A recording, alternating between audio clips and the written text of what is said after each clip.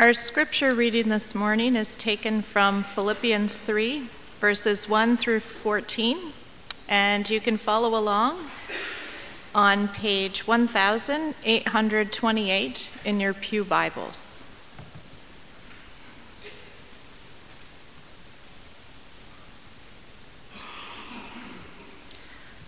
Finally, my brothers, rejoice in the Lord.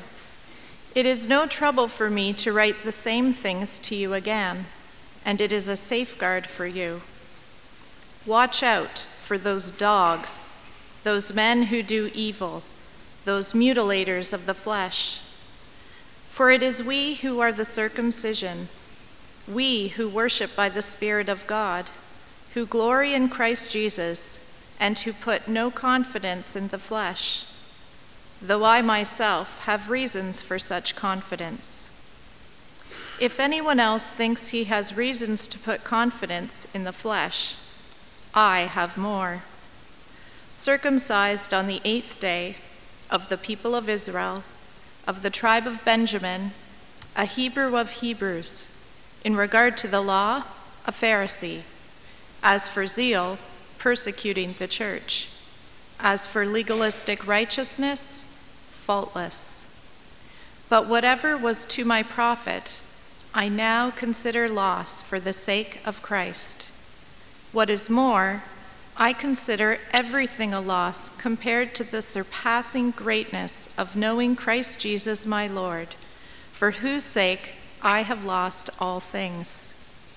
I consider them rubbish, that I may gain Christ and be found in him, not having a righteousness of my own that comes from the law, but that which is through faith in Christ, the righteousness that comes from God and is by faith. I want to know Christ and the power of his resurrection and the fellowship of sharing in his sufferings, becoming like him in his death, and so, somehow, to attain to the resurrection from the dead. Not that I have already obtained all this, or have already been made perfect, but I press on to take hold of that for which Christ Jesus took hold of me. Brothers, I do not consider myself yet to have taken hold of it, but one thing I do, forgetting what is behind and straining toward what is ahead, I press on toward the goal to win the prize for which God has called me heavenward in Christ Jesus.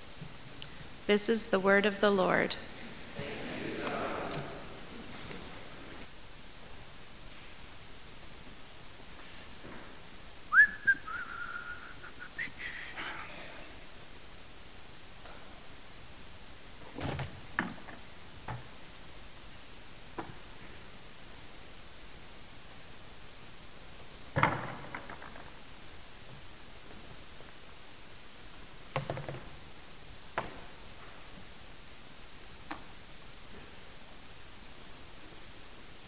Excuse me a minute.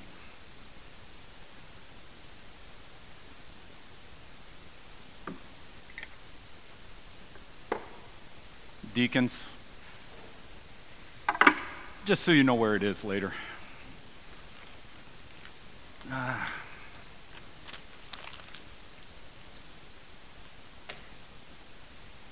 It's a little spring cleaning, sorry.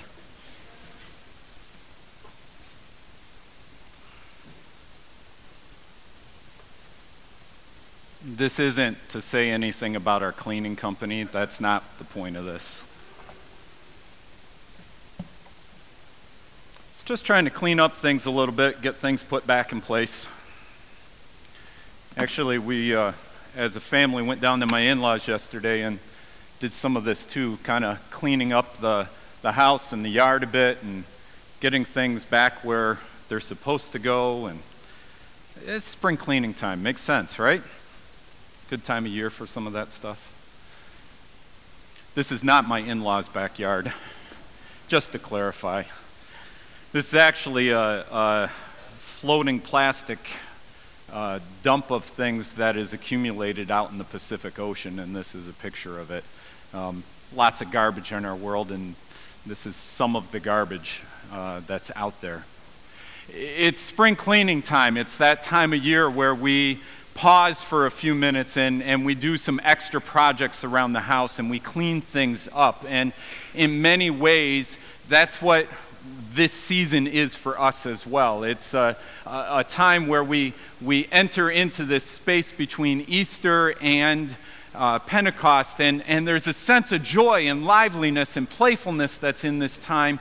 There's also a sense of what's accumulated that we need to let go of and get rid of.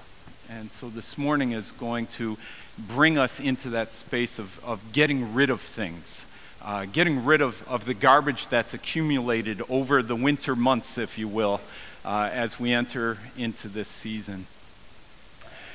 Really, during this space, this season, this Eastertide season, one of the things we're asking is, how do we live in light of the resurrection of Jesus? Because Jesus came, because Jesus rose, how do we live? Last week, we talked about a joy and sense of playful wonder as we marvel together at God's goodness in our lives, goodness in creation around us. It's a sense of wonder and excitement and a kind of a, did you see that? Did you see that? And this week is much more, what do we need to let go of? Or better yet, what do we need to throw out that's getting in our way as we enter this resurrection life with Jesus Christ? What needs to be thrown out? Maybe another way of asking the question is, what is piled up in our hearts? Here's a few questions that'll help us get after that idea that's really behind this text and in this space. When we talk over coffee after worship, how do we respond to these questions? How are you?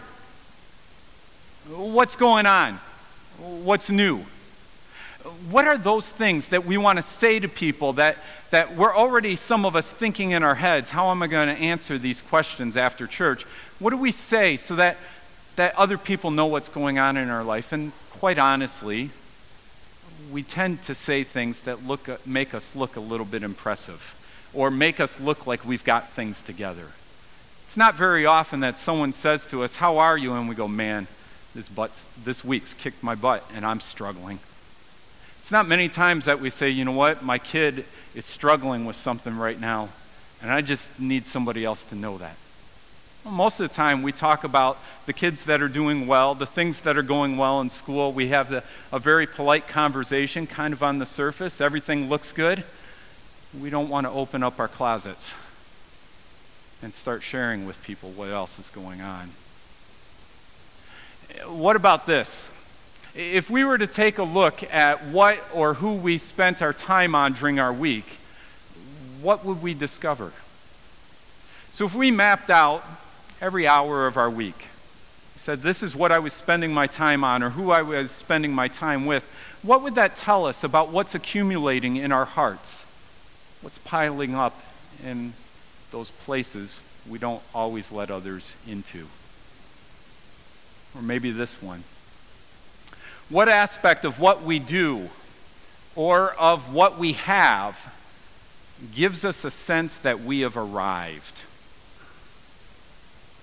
What aspect of what we do or what we have gives us a sense that we've made it? Or conversely, what do we feel like we're missing or we should have done by now in order to be complete or considered successful? What do we feel like's missing? And we're like, man, if only this, only I had a girlfriend. If only I had a better paying job. If only I had a house in a nicer neighborhood. If only. What are those if onlys?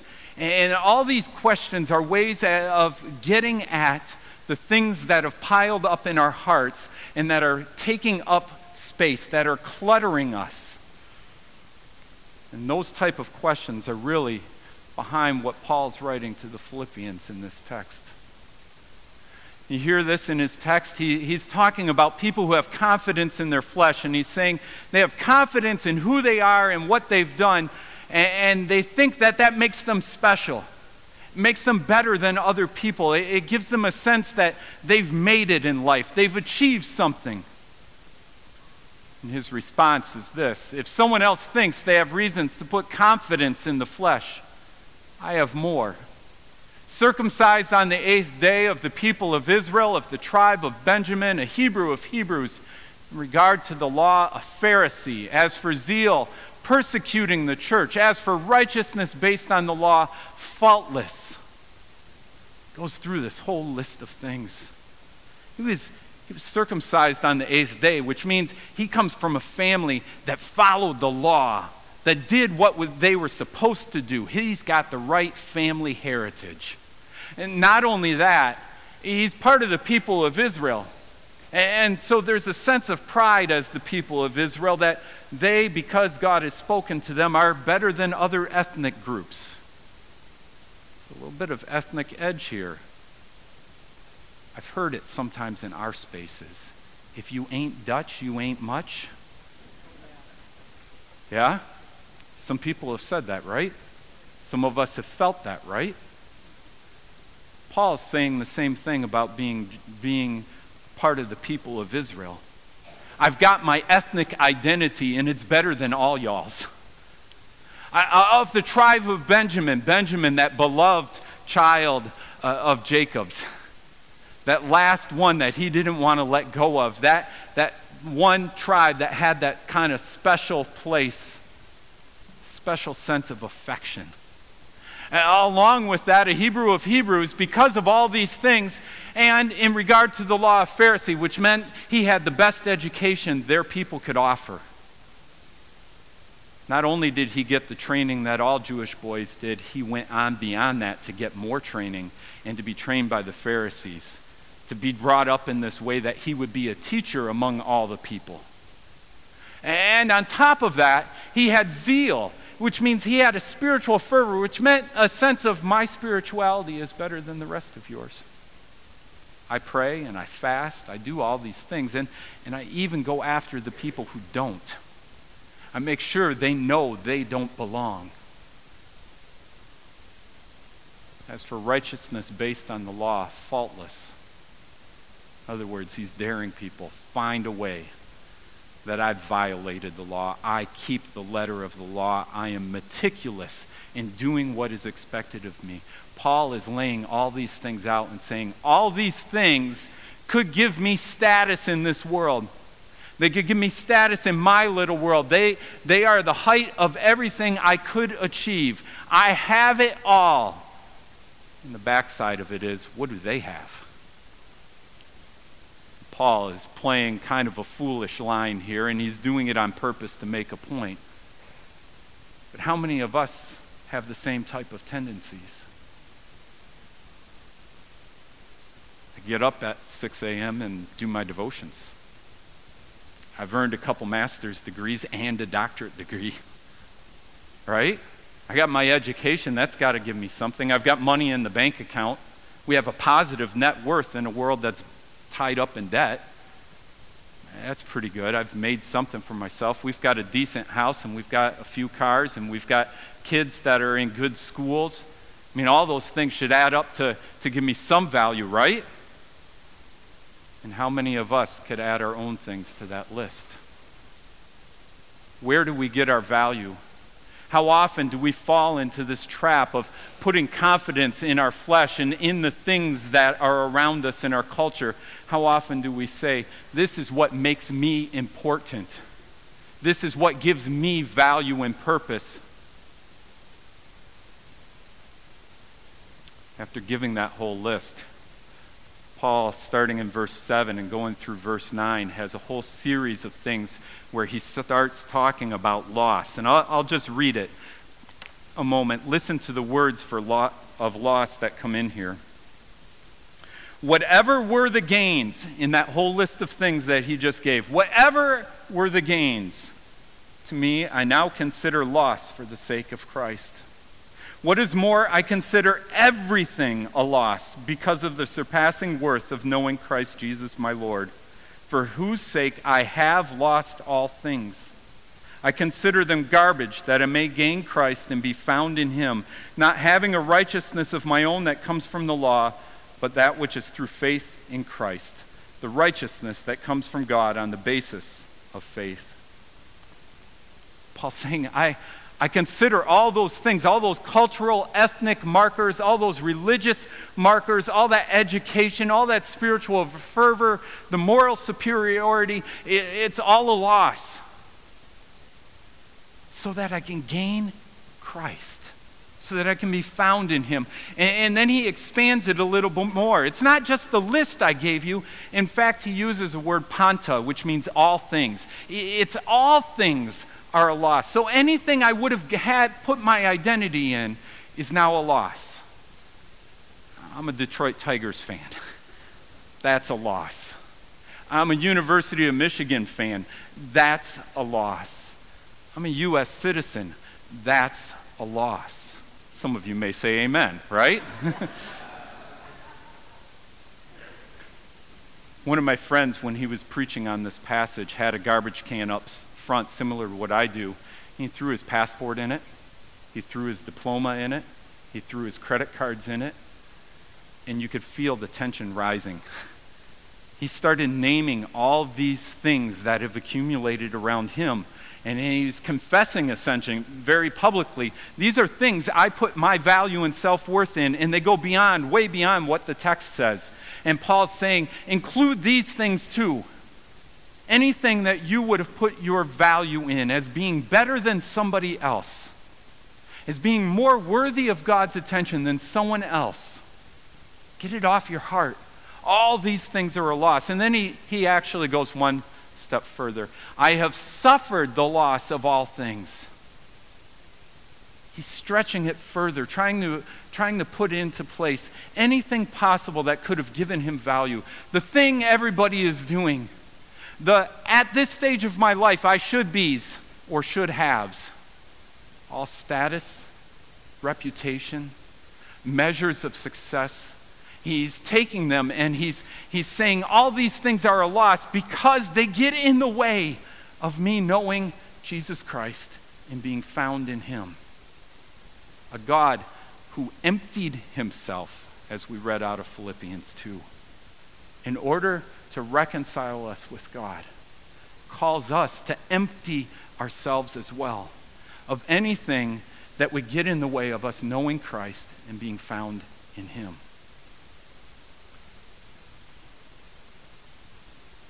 I'm going to teach you a Greek word this morning, and I'll say up front, it's a crass word, okay? It's a crass word in the Greek.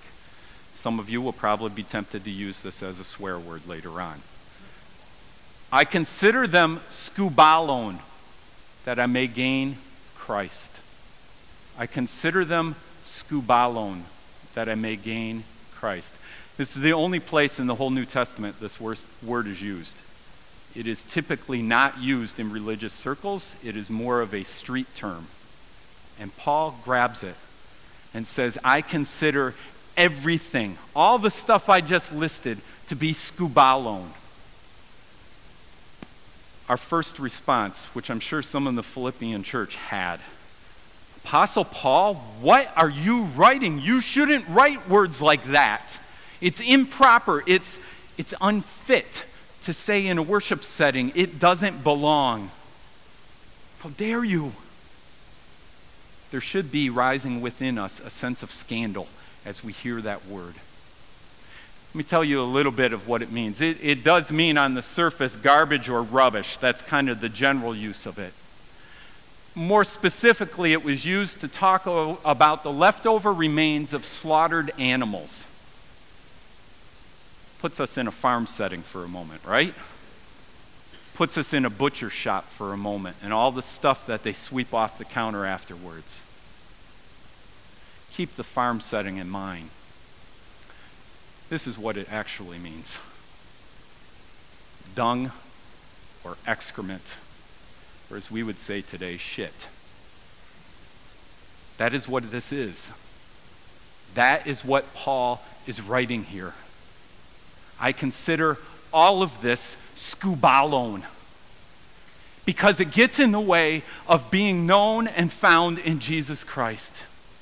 Anything that gets in the way of being known and found in Jesus Christ, anything that says your identity and worth is in what you have done, Your identity and worth is in what you possess. Your identity and worth is in what you achieve. Your status and your reputation are made secure by what you have and what you have done. Paul says all of that is skubalon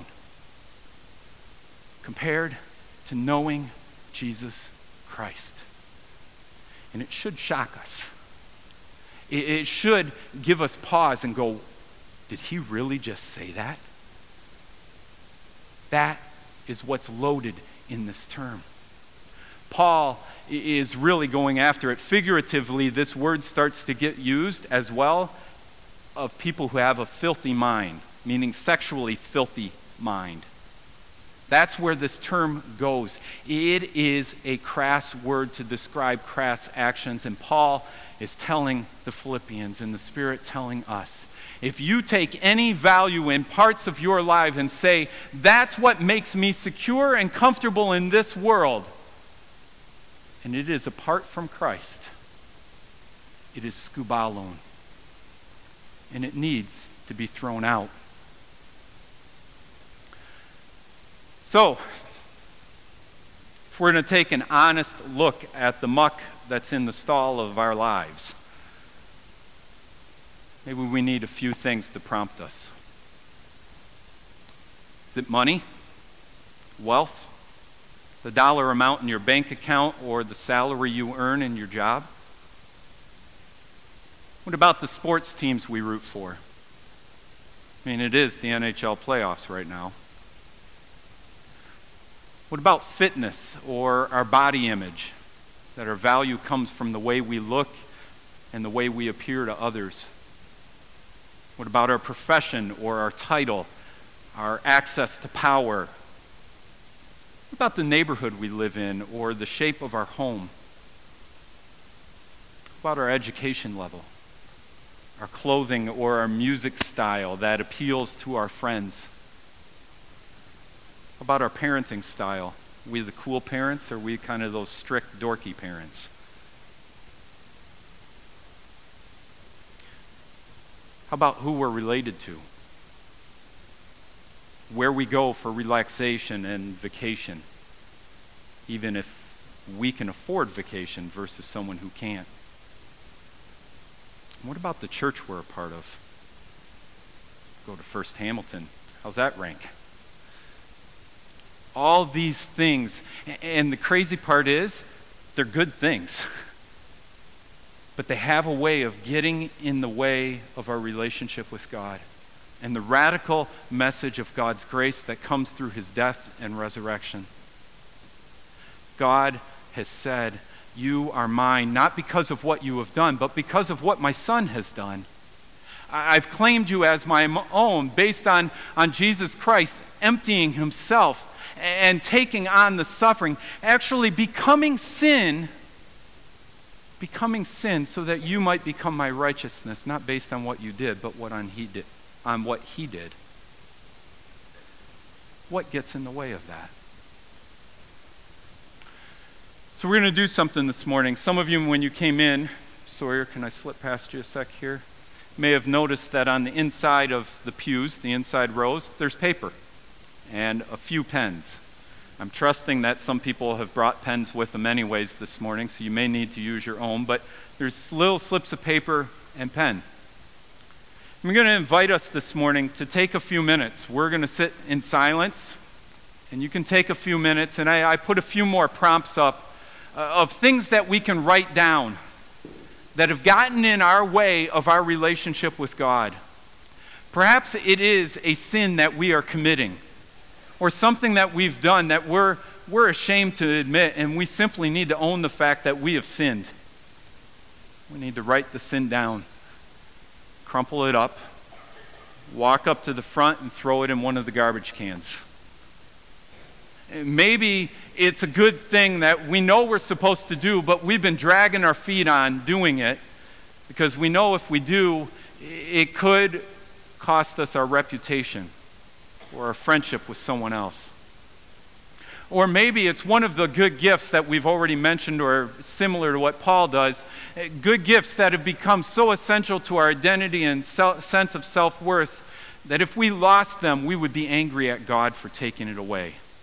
Kind of like Jonah, when that little plant grows up over Jonah's head, and then God causes the plant to die, and Jonah gets angry at God because that plant was taken away, and he thought it was a right for him to have shelter, a sense of shade.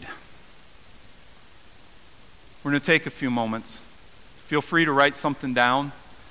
And as you do, as you get to a point where you've written something down, feel free to walk up front. Walk up to one of the trash cans that are up there, crumple it up, throw it in it, let it go. After we've had a few minutes where people can do this and been coming up, our musicians are going to start playing a song and lead us into a space where we'll move out of this into a song that becomes a prayerful part of this confession. Please feel free to write something down. If you're on the inside aisle, pass the slips of paper down so that everybody has a chance to write something.